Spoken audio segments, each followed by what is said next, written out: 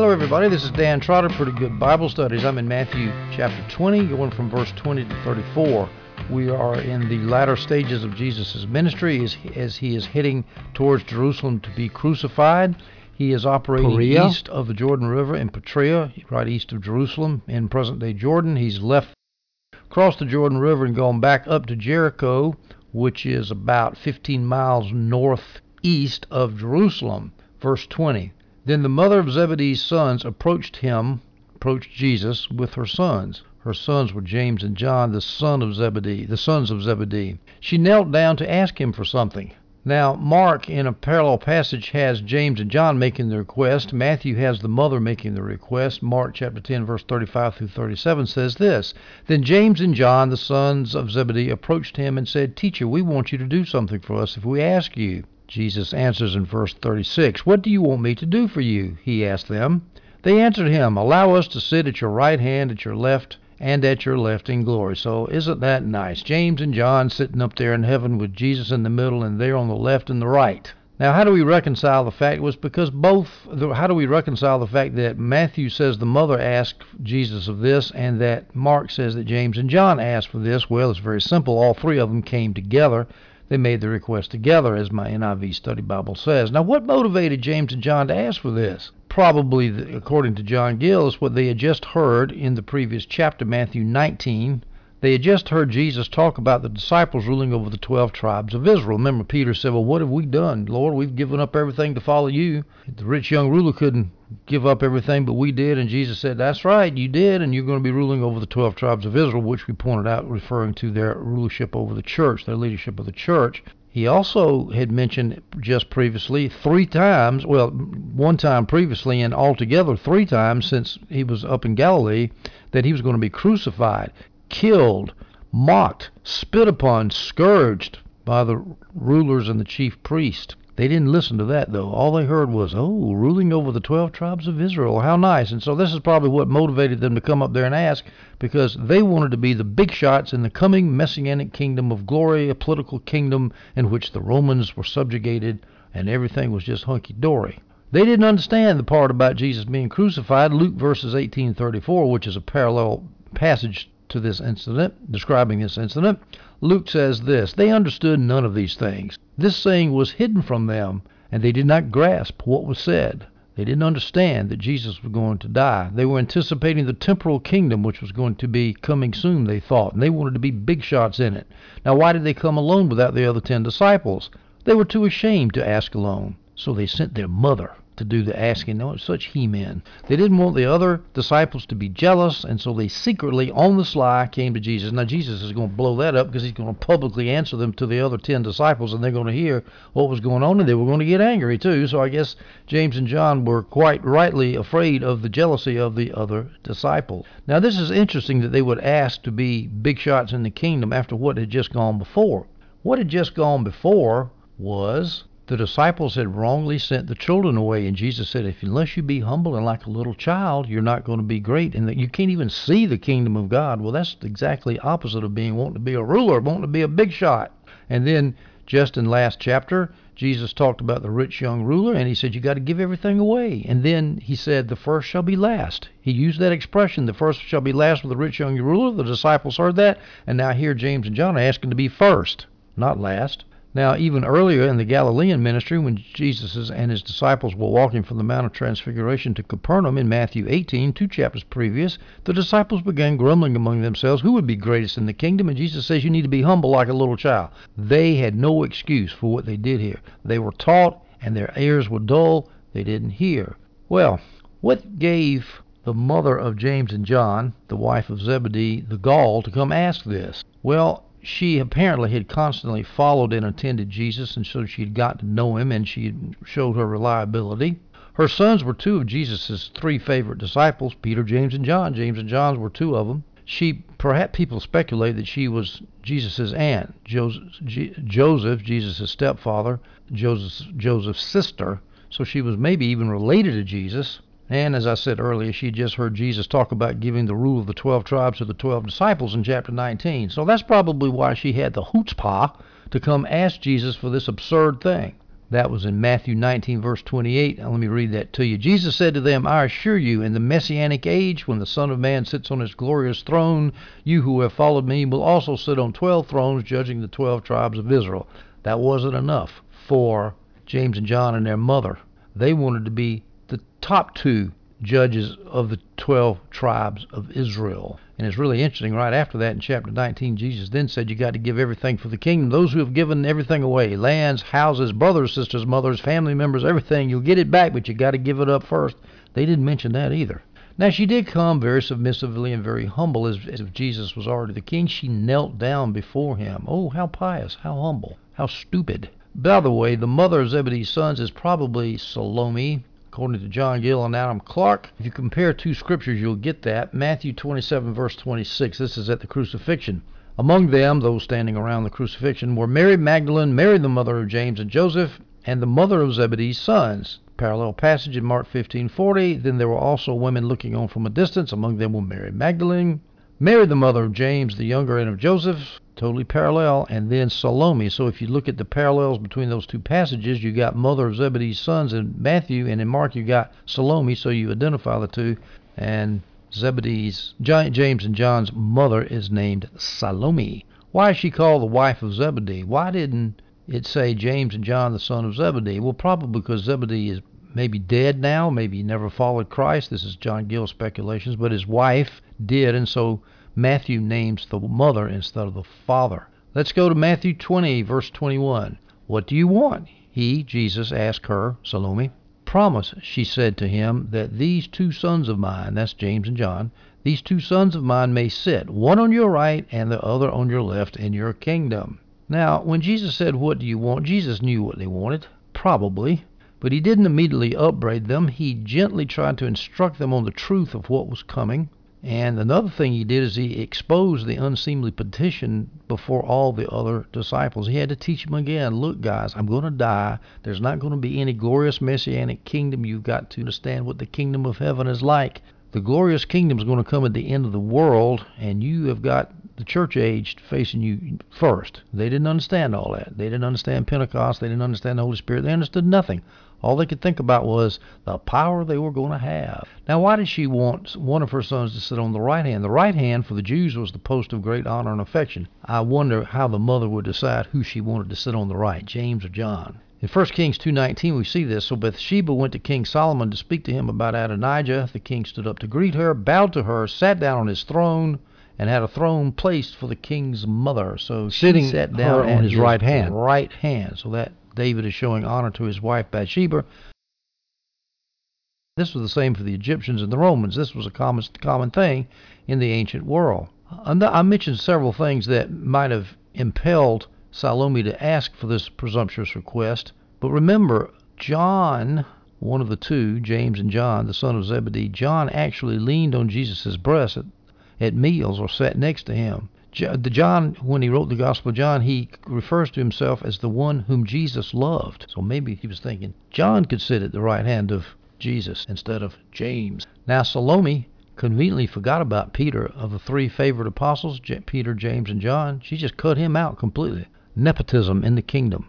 Now, isn't this interesting? Who's going to be first? Who's going to be first? Why did Jesus repeat that phrase several times, the first shall be last? It's because he knew human nature, and he had it exhibited and manifested before him, people fighting for position and authority. And tell me if that's not true today. Whether you're in academia, whether you're in a business, whether you're in politics, whether you're on a sports team, there's always the pecking order, and everybody's fighting to get ahead, pushing the other guy down. Jesus said, we're not going to live like that in the kingdom. Matthew 20, verse 22. But Jesus answered, you don't know what you're asking. She sure didn't. Are you able to drink the cup that I'm about to drink? The reason that Salome didn't know what she's asking is because she's expecting glory, and they were getting ready to get persecuted and shortly killed, as we'll see. How did they answer that? Are you able to drink the cup of suffering? We are able, they said to him. Well, that's real cocky. James ended up running like a scared rabbit at the resurrection. Now, John did hang around to take care of Mary. That's nice. But I don't know what happened to his mother. I bet she scattered too. Who knows? I don't know what happened to her. She might have been at the crucifixion. I'll have to take that back. But at any rate, they're very cocky about being able to drink the cup of suffering that Jesus proposed, and they certainly weren't thinking about it at that point. Now, what happened to James and John? Well, James was the first of the apostles to be martyred, killed unjustly, murdered. Acts 12 verses 1 through 2 tells us this. About that time, King Herod, that's Herod Agrippa I, cruelly attacked some who belonged to the church. I think he took over in about 41 through 44 AD, I think, after Antipas. About that time, King Herod Agrippa I is who it is, cruelly attacked some who belonged to the church. And he killed James, John's brother, with the sword. And of course, that's one son of Zebedee, and the other son of Zebedee was John. He ended up in exile on the Isle of Patmos, where he wrote the book of Revelation. So yeah, they suffered. They weren't sitting on any thrones, not yet, because before glory has got to be suffering. Before resurrection, there has to be crucifixion, which is a good application for our Christian lives. Matthew 20, verse 23. He, Jesus, told them, that's James and John and their mother Salome, he told them, you will indeed drink my cup. They're going to suffer, as I just told you. James is going to be killed by the sword by Herod Agrippa I. John is going to end up on Patmos in exile. You'll indeed drink my cup, but to sit at my right and left is not mine to give. Instead, it belongs to those for whom it has been prepared by my Father. Now, what Jesus means here, it's not mine alone to give. Obviously, he has power. He's God to decide who's going to sit where in his kingdom. But what he means is the decision as to who's going to be sitting where has got to be prepared first by my Father. It is not mine to give. The decision is not mine to give. It belongs to those for whom it has been prepared by my Father. To sit at my right and left hand belongs to those for whom it has been prepared by my Father. Now, he never directly denies that James and John can sit at the right hand and the left hand, but that's not his purpose right now. He doesn't care who's sitting at his left hand and his right hand. That's going to be decided by God the Father, and he's going to carry that out. Now, when he says, you'll indeed drink my cup, that doesn't mean they're going to suffer exactly as Jesus suffered with crucifixion, but it means they're going to suffer in general, which they did. We'll notice now that after Pentecost, the persecution didn't cause them to lose their faith. James was still witnessing when he was killed, and John ended up writing one gospel and 3 letters in the book of Revelation in the New Testament canon. However, it must have been a great shock. They didn't know that at the time, and when they heard that instead of being ruling, they're going to be persecuted, because remember, Jesus already told them, I'm going down to Jerusalem to die, and you're going to drink my cup too. Ooh, that must have been hard to take. Now, some people say that when Jesus says to sit at my right and left is not mine to give, he's referring to the fact that he's not a temporal ruler, so he doesn't have the right to assign seats right and left in his temporal kingdom. That could be, but I really think I like my previous explanation, which is in heaven to sit at my right and left. I don't decide that unless the Father's decided it first, and then I just ratify it. Matthew 20, verse 24. When the 10 disciples heard this, so therefore Jesus must have let them know it when he answered James and John and Salome, all the other disciples heard it, the other 10. They became indignant with the 2 brothers. Well, do you blame them? Because it was obnoxious what they did.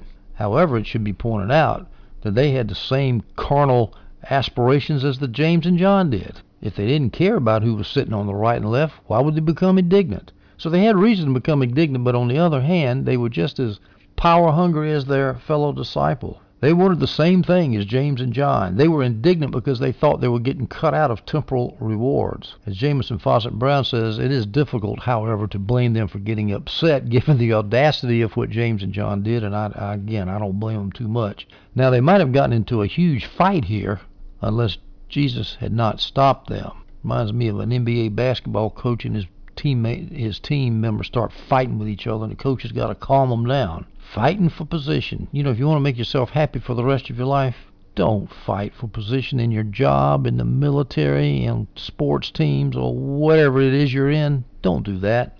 It's a waste of your precious time. Matthew 20, verse 25. But Jesus called them over and said, he heard them fighting, and he said, guys, hold it, come over here. And then he says, you know that the rulers of the Gentiles dominate them, and the men of high position exercise power over them. The rulers of the Gentiles is talking about political rulers, Gentile rulers like the Romans. The men of high position exercise power. So he says secular rulers dominate and they exercise power. Now let's talk about this thing about exercise power, because many people say that exercise power just means exercise unjust power. They argue this way because of parallels here. You know that the rulers of the Gentiles dominate them, and then parallel to that, they exercise power over them. Because actually, exercise power could just mean exercise authority, which is general authority, which nothing wrong with that. I think here, though, it's dominating power, bad power, because he's trying to make a contrast between how the secular people outside of the kingdom rule and how you as Christians are going to rule. It's different. You're going to rule as children and slaves, as examples, leading from underneath, as servants, lifting up the people you lead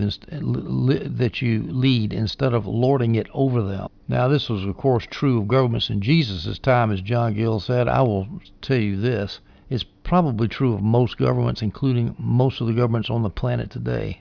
There are a lot of free democracies in the world today, and they exercise less power, and thank God for it, because their power is diffused through the courts, separation of powers, separating the executive authority and the judicial authorities, separating houses of parliament and all that, which is great innovations of Western civilization. But you look in China, for example, the government, the court system is run by the government. It is corrupt, and people get screwed all the time, including people I personally know, get screwed by that government. So in general, I will say, yeah, the rulers of the Gentiles dominate those that they are supposedly serving, but actually they're not serving. They're tyrannizing over them. Now, why did Jesus call them over? Because he could hear them arguing, their heat, their passion. He heard it. He overheard it, and he says, come here, guys. Let me get this straight.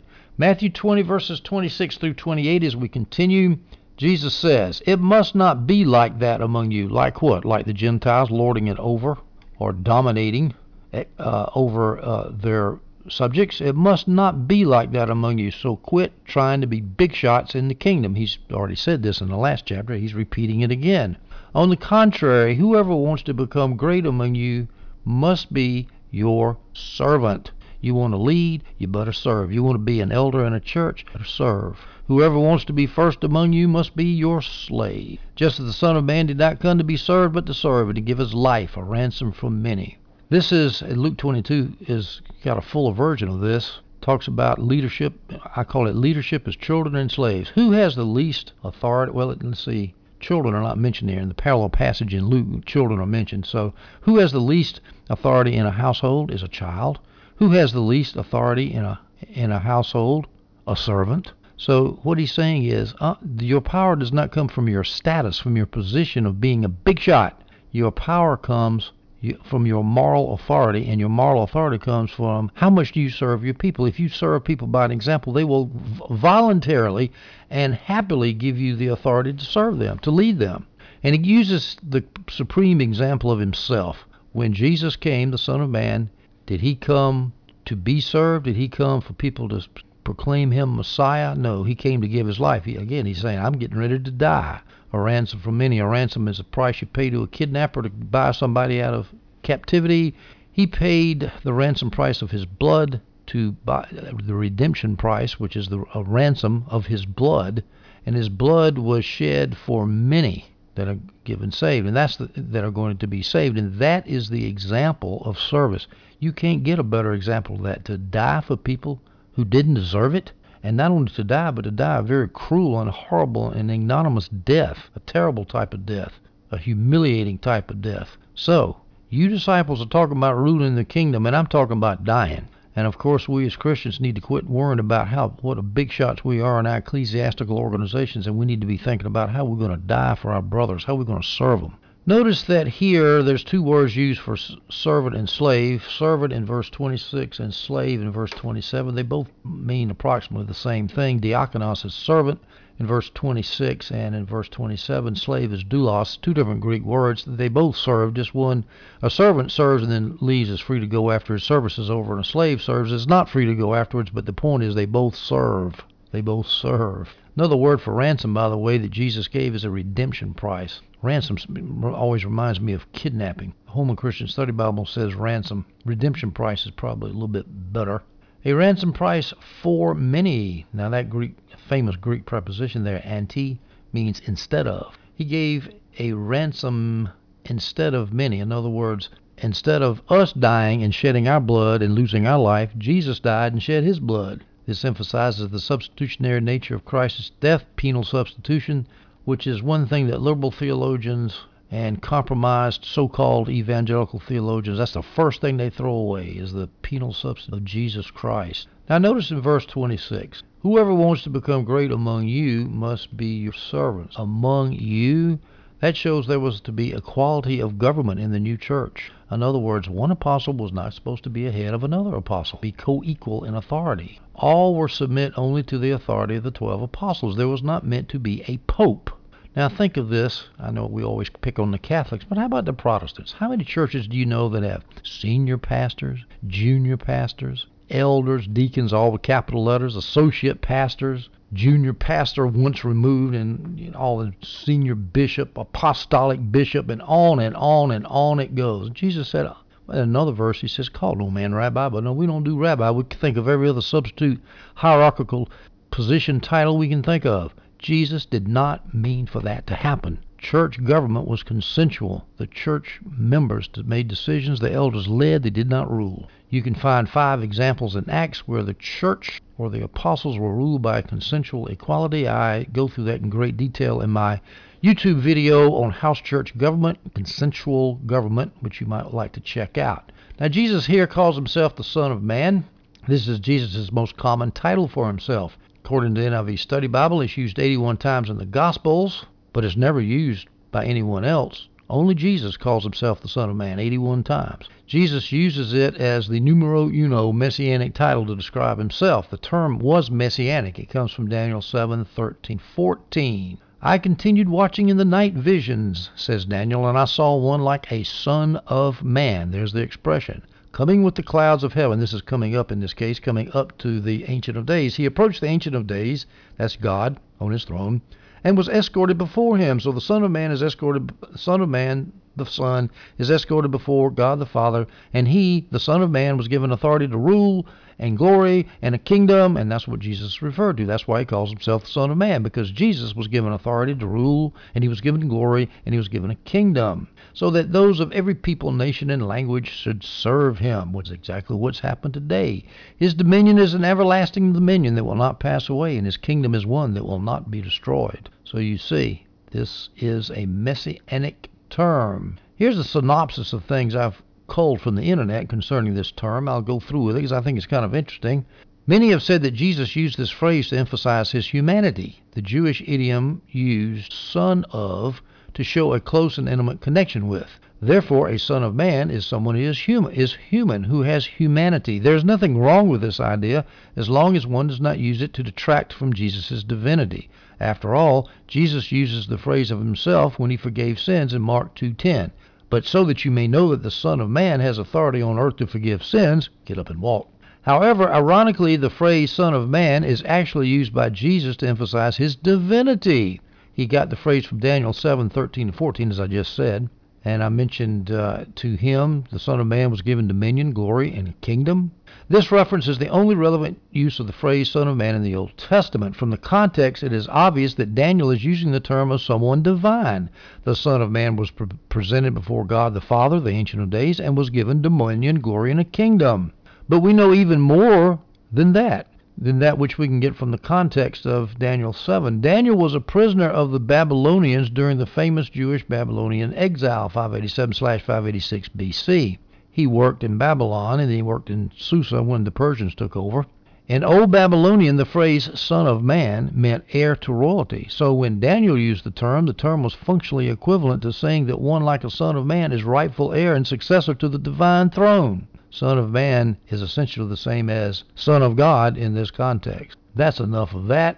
That's a messianic title. Jesus calls himself the Messiah one more time. The Messiah, the exalted Messiah that they were all expecting, did not come to be served, but to serve. What an incredible inversion of priorities. What an incredible shifting of categories Jesus worked on these disciples' mind. Now notice that Jesus was said to be given a ransom from many.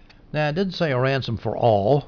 In other words, there's no such thing as general atonement or unlimited atonement. He didn't give his life a ransom for all. He gave his life a ransom for many.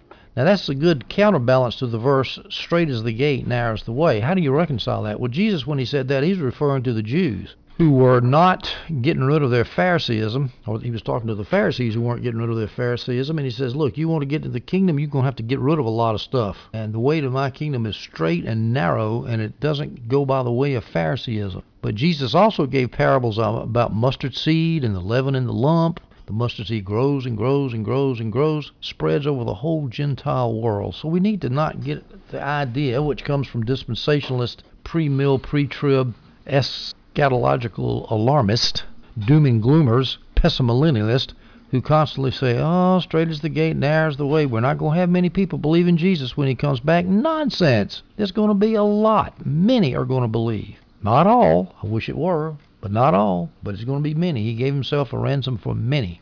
Let's go to Matthew 20, verse 29. As they were leaving Jericho, a large crowd followed him. Now, Jericho was about 10 miles from Jerusalem towards the Jordan River, according to Gill, 15 miles according to the NIV Study Bibles, 5 miles west of the Jordan River, 15 miles northeast of Jerusalem. So Jesus has crossed the Jordan from Petraeus and has started going north right along the river. He's not gone into Jerusalem yet.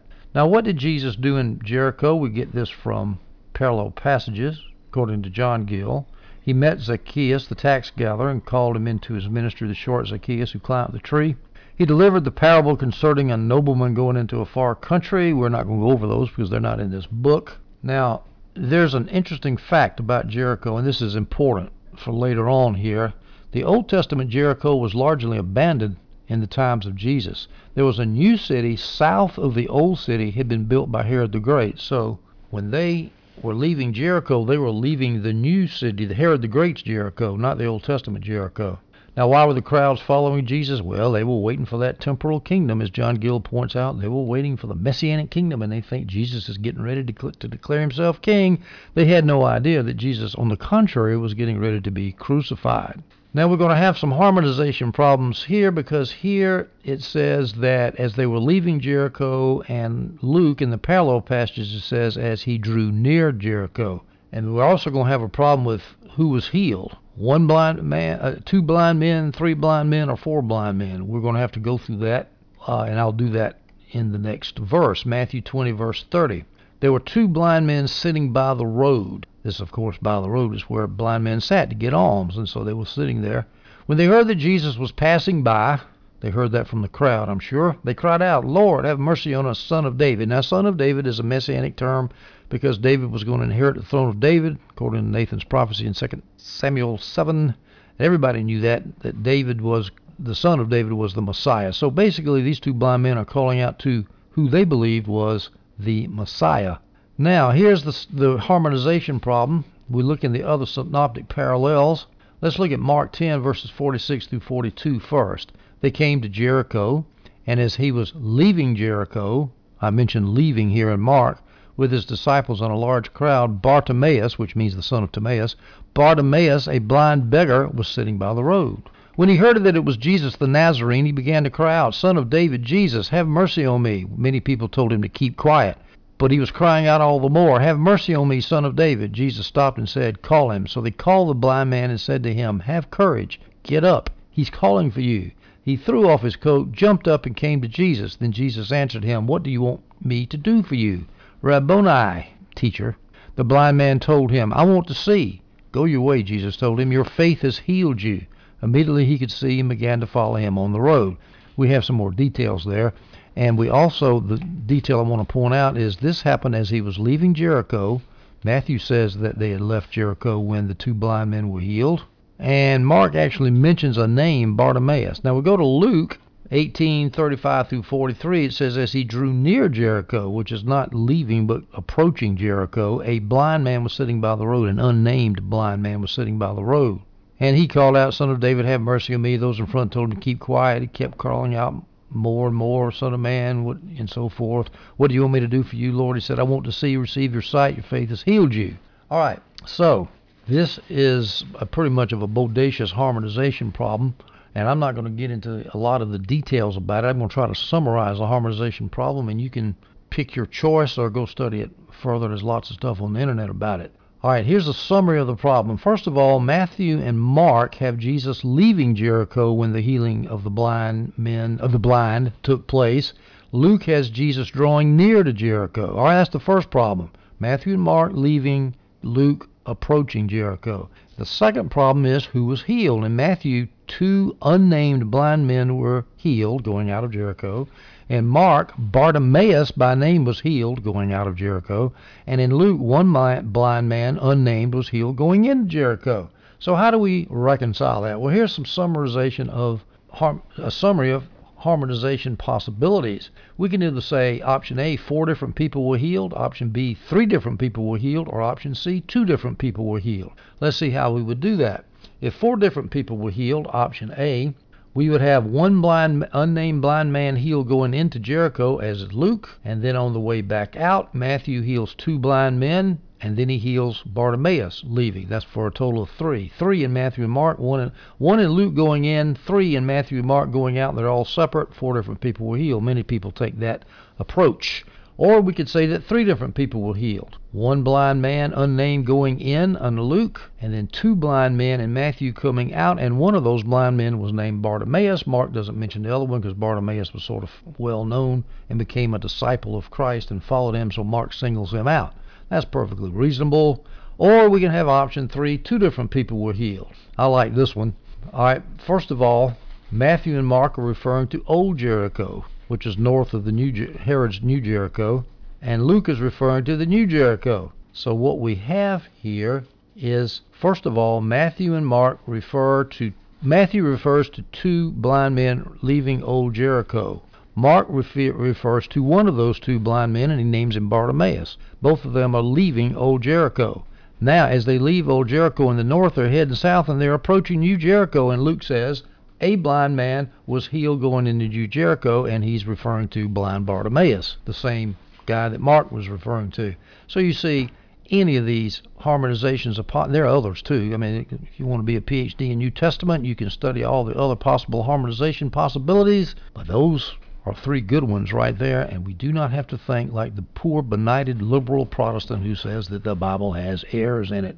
If people would have a respect for the Son of God and his scripture, which he said would not be broken, and if they would have respect for the New Testament scriptures, like Peter said some of the scriptures that Paul wrote were hard to understand, if people would have respect for God's ability to inspire an inerrant scripture so that we might have direction for us in this vale of tears, how much better off will we be? Or you can go to the philosophers and listen to all their nonsense. Talk about contradictions. Try listening to a history of philosophy course. One contradiction after another because they have no truth. They're blind. They're walking around blind in the dark. Go to Matthew chapter 20, verse 31. The crowd told them to keep quiet, and for the sake of this, I'm just going to assume it's 2 people, one of whom is Bartimaeus. The crowd told them to keep quiet, the blind men to keep quiet, but they cried out all the more, Lord, have mercy on us, Son of David. Now there's some options as to who these rebukers were, the crowd. Who's telling these blind men to keep quiet? They could have been friends of Jesus who thought that the Messiah shouldn't be bothered by 2 worthless beggars. The crowd perhaps thought that they were asking for alms only and they didn't want to be healed. They were just begging. And be quiet, beggars, you worthless beggars. The Son of Man, the Messiah, has more important things to do than to deal with you. That could be. Or it could be that the rebukers were enemies of Jesus. They didn't like Jesus being called the Son of David, which, as I said, was a messianic title, and they were Pharisees or Sadducees, and they didn't like people being called the Messiah because they didn't believe Jesus was the Messiah. So the crowd told them to be quiet. I suspect it was the followers of Jesus, not the enemies of Jesus, the people who were expecting a messianic kingdom that told them to keep quiet, because that's what people do to beggars. You know, beggars are really, really sad, and people don't want to listen to them. As Adam Clarke says, whenever a soul cries out to Jesus, the world tries to drown him out. These 2 blind men were another example of people who persisted in faith when they were hindered. The Syrophoenician woman was hindered by Jesus himself as he was trying to build her faith. Faith often grows because of oppositions and trials.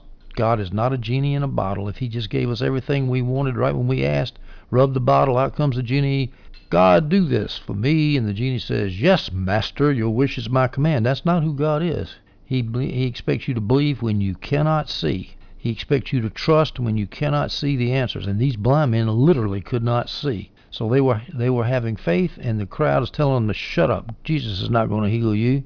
Oh, that sounds like cessationist. Shut up. charismatics, Jesus isn't going to heal you. Matthew 20, verse 32, Jesus stopped, called them, and said, what do you want me to do for you? Jesus is not like the crowd. He has compassion. Now, I think Jesus, it was obvious what they needed. They were blind. And so Jesus was not asking this for information. He was asking this in order to get the two blind men to state what they wanted to show that they believed in him and that he could do what they wanted him to do. The loud cries stopped Jesus as when they were saying, Son of David, have mercy on me. Jesus heard it, and he stopped.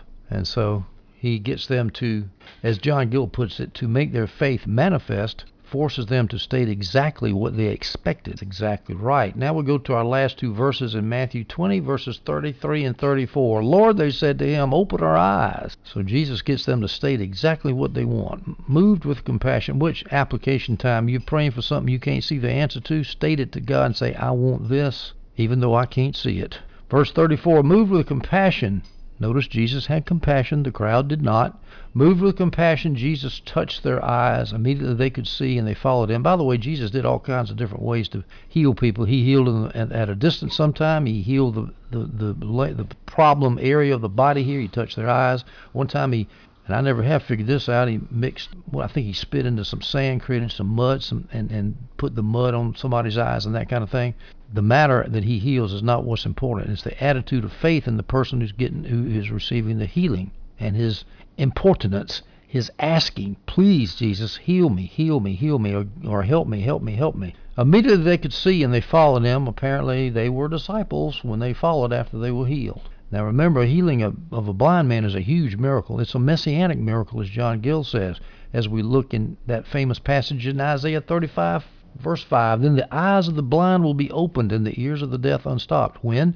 During the messianic age. The blind men may have in fact been aware of Isaiah's prophecy, and so that prophecy might have encouraged their faith. I'm not sure. Don't know. Now the synoptics accounts of Matthew 20 add Jesus saying this, your faith has healed you. Now, of course, that can be abused. The faith message, Copelandhagenism, does abuse this. Jesus is the one that healed him, but the faith was the door that allowed Jesus to enter in and heal him. We've got to be very careful not saying, have faith in your faith, and faith resides in me, and faith.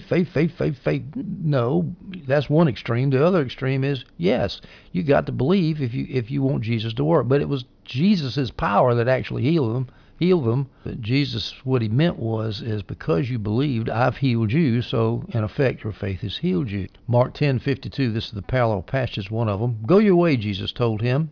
This is blind Bartimaeus. And I assume he told assuming the other blind guy was with him, your faith has healed you. Immediately he could see him again to follow him on the road. Luke 18:42, the unnamed blind man, receive your sight, Jesus told him, your faith has healed you. Jesus also said that when he healed two other blind men up in his Galilean ministry. I believe this is when they left, it was right at the very beginning around Capernaum, I believe I remember correctly, in Matthew 9, verse 29. Then he touched their eyes, saying, let it be done for you according to your faith. To distinguish this, I call those the two Galilean blind men, and then Matthew here is the two Jericho blind men, one of whom was probably Bartimaeus. So, our subjective faith does affect how much Jesus will do for us, but our faith cannot make Jesus jump around like a genie in a bottle, and that's where the faith message people miss it. They don't emphasize enough that oftentimes you can't see the answer. And they do mention that, but it becomes like Christian Science. They say, well, you're not really sick, you're not really blind Bartimaeus, you can really see. And they start talking like E.W. Kenyon and Mary Baker Eddy. That's nonsense. They were blind, but they couldn't see. But despite the fact that they couldn't see, because faith is the essence of things not seen, they believed Jesus anyway, and they did. Yes, they did make a positive confession. I can show you a lot of places where negative confessions were made and Jesus still worked. But anyway, this is not here to get off on the faith message. The point is that faith is genuine, it's powerful, and it does not make Jesus a genie in a bottle. Jesus will do for us according to our faith, assuming the answer is in his will. And that's another thing. I believe God for Mercedes-Benz. I got a little 16,000 square foot house I want you to build for me. No, that's nonsense. It's assuming that it's in his will. Bartimaeus followed, or the two blind men followed. They probably thought they were going to see the unveiling of Jesus' messianic kingdom, as John Gill observes. But, as I observe, instead they saw Jesus crucified. And thus we end our discussion of Matthew chapter 20. We'll take up chapter 21 in the next audio. I hope you enjoyed this one.